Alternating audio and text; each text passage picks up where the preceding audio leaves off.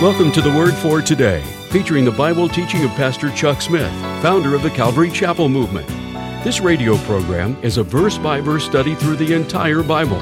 And on today's edition of the Word for Today, Pastor Chuck continues with Cease from Your Own Wisdom, as we pick up in Proverbs chapter 23, verse 3. And now, with today's message, here's Pastor Chuck. When you sit with a ruler, just consider diligently what's put before you. And if you're given the appetite, better just take your knife, put it to your throat. Don't be desirous of those little dainties. Keep your hands off. They're deceitful. Labor not to be rich. Cease from your own wisdom. The Bible says, if riches increase. Now it says, labor not. Don't let that be a goal of life. But if riches increase, set not your heart upon them. God may see fit to increase riches. Just don't let your heart get set on them. Wilt thou set thine eyes upon that which is not? For riches certainly make themselves wings. They fly away as an eagle toward heaven. The next 3 verses are coupled together. Eat not the bread of him that hath an evil eye. Now, this isn't referring to the old superstition that there are some people that have an evil eye, that they can look on you with that evil eye and put a hex on you. It's almost humorous to watch the preliminaries of some of these boxing matches where they have these guys over in the corner, to put the evil eye on the other boxer, and you see them trying to put this evil eye and hex, and you see the boxer deliberately avoiding, won't look and see that evil eye. But this is not at all a reference to, some kind of a power that a person has to put a hex on you with an evil eye. Actually, it is just referring to a person whose mind is evil. To an evil person. Eat not the bread of him who is evil. Neither desire his dainty meats. For as he thinks in his heart, so is he. If he is thinking this evil in his heart, then he's an evil person. Eat and drink, he says to you, but his heart is not with you. The morsel which you have eaten, you'll vomit up and lose thy sweet words. Speak not in the ears of a fool, for he will despise the wisdom of your words. And again, we had in the last chapter, remove not the old landmark, and enter not into the fields of the fatherless, for their Redeemer is mighty, and he shall plead their cause with thee. In other words, God will take up the cause of the widow, or of the orphan, of the poor. If you're a widow, if you're an orphan, you're poor, you've got a fantastic ally. God will take up your cause. Apply thine heart unto instruction, thy ears to the words of knowledge, and withhold not correction from the child. For if you beat him with a rod, he shall not die. You'll get arrested.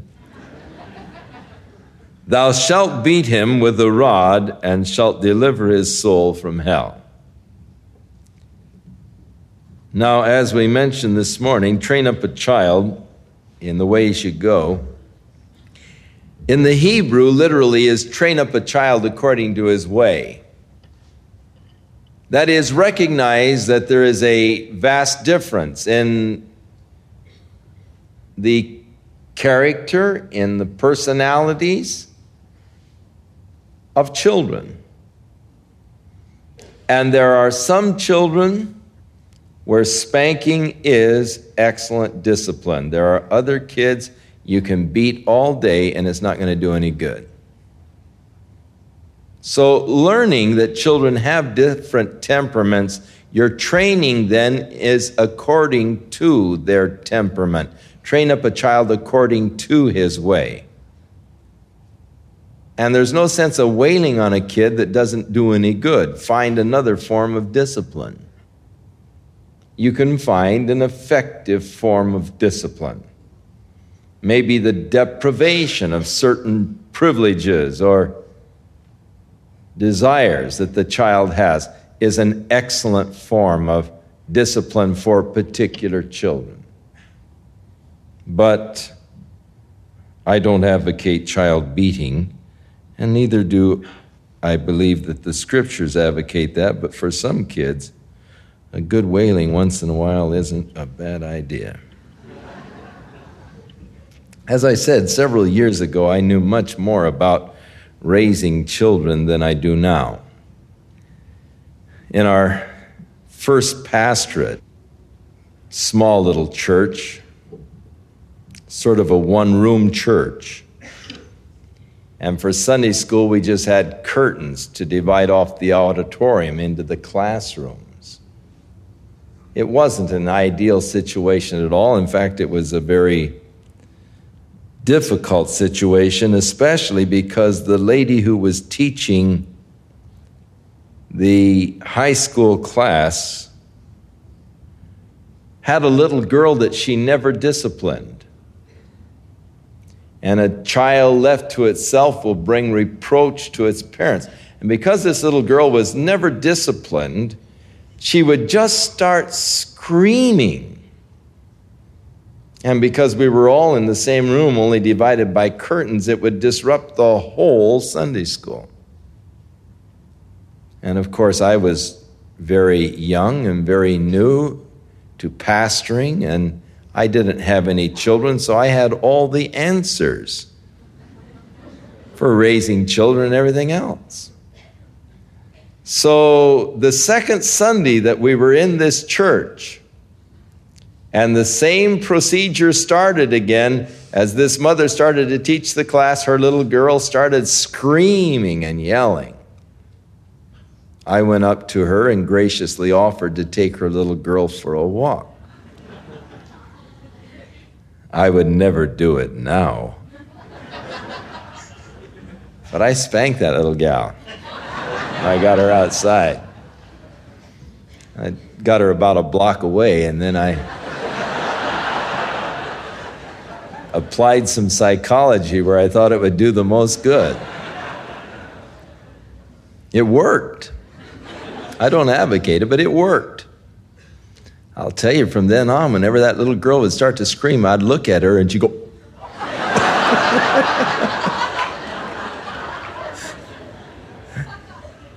Several years ago, I was directing a summer camp in Arizona, and this nice-looking young lady, about 18 years old, came up to me and said, "Do you know who I am?"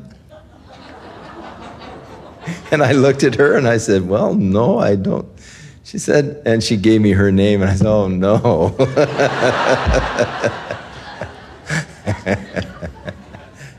She grew up to be a very lovely young lady. I don't know that my spanking had anything to do with that, but I'd like to think that it did. These next few are coupled together. "My son, if your heart is wise, my heart shall rejoice. Yes, my reins shall rejoice when your lips speak right things." Now, the reins are really the kidneys. And they felt that the deepest emotions of a person are not really felt in your heart, Valentine's Day notwithstanding, but the deepest emotions of a person are felt down in the stomach region. When you really feel an emotion extremely deep, you feel it in the region of the stomach. That's why in the New Testament you have bowels of compassion as the deepest area of feeling is way down. And we say, I had a gut level feeling, you know. And we're trying to describe a feeling that is more than just an emotional moment, but where I feel something very deeply. So here is the father talking to his son. My heart will rejoice, yea, even deeper than that, if you're a wise son and you speak wise things and right things. Down in the deepest area, I rejoice. Let not your heart envy sinners, but reverence the Lord all day long. For surely there is an end, and your expectation shall not be cut off. Hear thou, my son, and be wise, and guide your heart in the way. Again, there is an end. Look down the road. Consider the end result. There is an end to all things, that is, of this life, and then I'm going to stand before God. So consider that. Be not among winebibbers, among riotous eaters of meat, for the drunkard and the glutton shall come to poverty, and drowsiness shall clothe a man with rags. Hearken unto your father that begat thee, and despise not your mother when she is old. Buy the truth, sell it not, also wisdom and instruction and understanding. The father of the righteous shall greatly rejoice, and he that begets a wise child shall have the joy of him. Thy father and thy mother shall be glad, and she that bore thee shall rejoice. My son, give me your heart. Let your eyes observe my ways. For a whore is a deep ditch, and a strange woman is a narrow pit. She also lies in wait as for a prey, and increases the transgressors among men. Now this next portion is altogether to the end of the chapter, and it is extremely interesting. Who has woe? Who has sorrow? Who has contentions? Who has babblings? Who has wounds without cause? Who has redness of eyes? They that tarry long at the wine, they that go to seek mixed wine. Look not thou upon the wine when it is red, when it giveth his color in the cup, or when it moveth itself aright, or when it moves by itself. Some believe that this is talking of the fermentation process. And after the fermentation has taken place, then you should avoid it. In other words, they did have non-fermented types of wines. And once the wine moves of itself in the cup, the fermentation process, then leave it alone. For at the last it bites like a serpent and stings like an adder. As a result, your eyes will behold strange women. You will lose your inhibitions. Your heart will utter perverse things. Things that you would not normally say, things that you would not normally do. But now that you're under the influence, your inhibitions have been loosed, you're going to do all kinds of weird and stupid things. Yea, thou shalt be as he that lies down in the middle of the sea, doing just really dumb things. Or as one who lies on the top of a mast. They have stricken me, you will say, and I was not sick. They have beaten me, but I didn't feel it. You'll wake up with all the bruises and cuts, and you don't know how you got them. When shall I awake? And then what happens? I'll go right back and seek it yet again. The tragic effects of alcoholism described quite graphically here in Proverbs. Again, he continues in 24 in putting them together in couplets or in phrases. Be not envious against evil men, neither desire to be with them. For their heart studies destruction, and their lips talk of mischief. The next one, through wisdom is a house built, and by understanding it is established. And by knowledge shall the chambers be filled with all pleasant riches. Wisdom and knowledge, the value of them. A wise man is strong, yea, a man of knowledge increases strength. For by wise counsel thou shalt make thy war, and in the multitude of counselors there is safety. Wisdom is too high for a fool. He openeth not his mouth in the gate. The gate was always the place of judgment.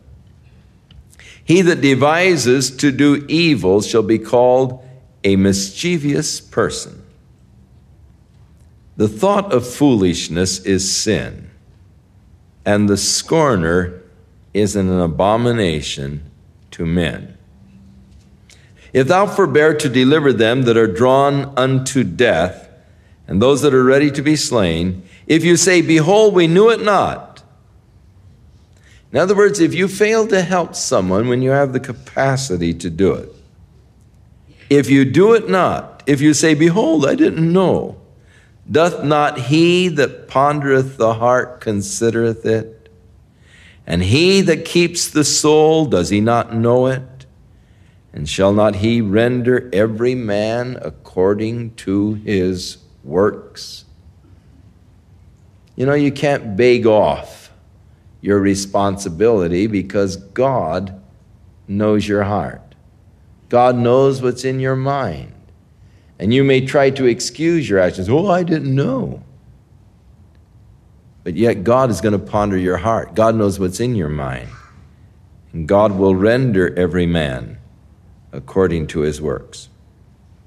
Render to every man. My son, eat honey because it's good, and the honeycomb which is sweet to your taste. And so shall the knowledge of wisdom be unto your soul when you have found it. Then there shall be a reward, and the expectation shall not be cut off. How sweet is a nugget of truth. How sweet it is to get understanding from the Lord on a particular thing. It's just as sweet as honey is into your mouth. There's a sweetness in your soul when you gain knowledge and wisdom. Lay not wait, O wicked man, against the dwelling of the righteous. Spoil not his resting place, for a just man falleth 7 times, but he will rise up again. But the wicked will fall into mischief. We may fall, but thank God we rise again. I've often said there isn't any great evil in falling unless you just lie there. Everybody stumbles. Everybody falls. None of us are perfect, and God knows that we're not perfect. He knows our frame, that we're but dust. We usually expect more out of ourselves than God expects. And we're usually harder on ourselves than God is. We get so disappointed when we have fallen. We get so disappointed when we have failed. It doesn't disappoint God at all. He knew all the time we were going to stumble. It was just I was expecting more out of myself than God is.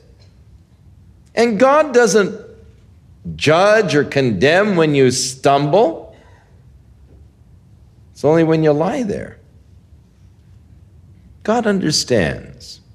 He has great patience with us. Even as you have great patience in teaching your child to walk. You expect your child to stumble. You expect your child to fall. Oh, of course you will do your best to keep your child from falling, but there are those times when the child is learning to walk and he falls. Now, a wise parent won't get all excited and scream and run over and say, oh, are you all right, all right? You just say, well, get up now, honey, try again. If you show all fear and excitement, then the child will get excited and start to cry and get discouraged. But you say, well, that was great. You did real well. You took 5 steps before you stumbled. That's good. And you encourage the child to go again. Now, God is teaching us to walk. And we stumble. And we get all discouraged. Oh, I tried so hard. Failed again. And God is saying, hey, that was a good try. Let's go at it again. Now, here's where you made your mistake. You got your eyes off of me. You got them on the waves. That's why you began to sink. And the Lord picks us up, dusts us off, and sets us up again. He's so patient with us. He's so understanding with us. And if the righteous falls 7 times, he's going to rise again.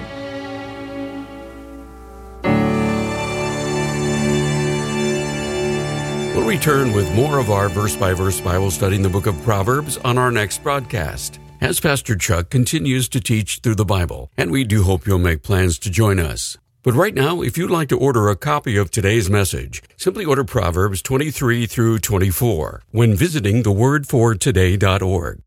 And while you're there, be sure to browse the many additional biblical resources by Pastor Chuck. You can also subscribe to the Word for Today podcast or sign up for our email subscription. Once again, that's thewordfortoday.org. For those of you wishing to call, our toll-free number is 1-800-272-WORD, and our office hours are Monday through Friday, 8 a.m. to 5 p.m. Pacific Time. Again, that's 1-800-272-9673. If you prefer to write, our mailing address is The Word for Today, P.O. Box 8000, Costa Mesa, California, 92628. And now, on behalf of the Word for Today, we'd like to thank all of you who share in supporting this ministry with your prayers and financial support. And be sure to join us again next time as Pastor Chuck continues his verse-by-verse study through the Bible. That's right here on the next edition of The Word for Today. And now, once again, here's Pastor Chuck.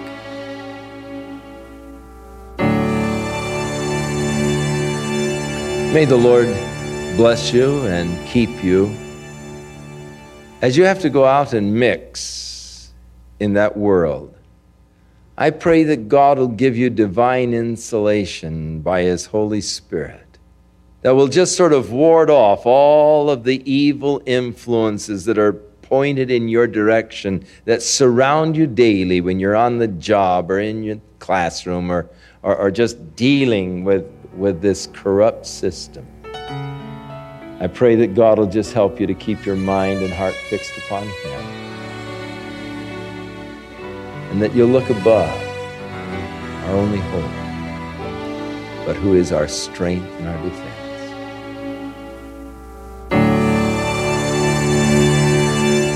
This program has been sponsored by Calvary Chapel of Costa Mesa, California. As I look around for a godly example of what a Christian woman should be, I see a lot of women who are concerned about what they look like. But rarely do I see a woman who desires the reflection of Jesus Christ. For this very reason, Kay Smith has written a book for women entitled Reflecting God. Kay teaches women godly attributes, such as how to be joyful when things aren't going so great, or how to be sincere when praying for others, or inspiring them, or how to nurture and influence the people God has placed around you. As Kay teaches God's attributes, women will begin to have the mind of Christ. And as this starts to happen within you, outwardly you will become a reflection of God to a world that desperately needs Him. For more information on how to order the book Reflecting God by Kay Smith, as well as an optional study guide to lead a women's Bible study, visit thewordfortoday.org to see a preview of this book, or call us at 800-272-WORD.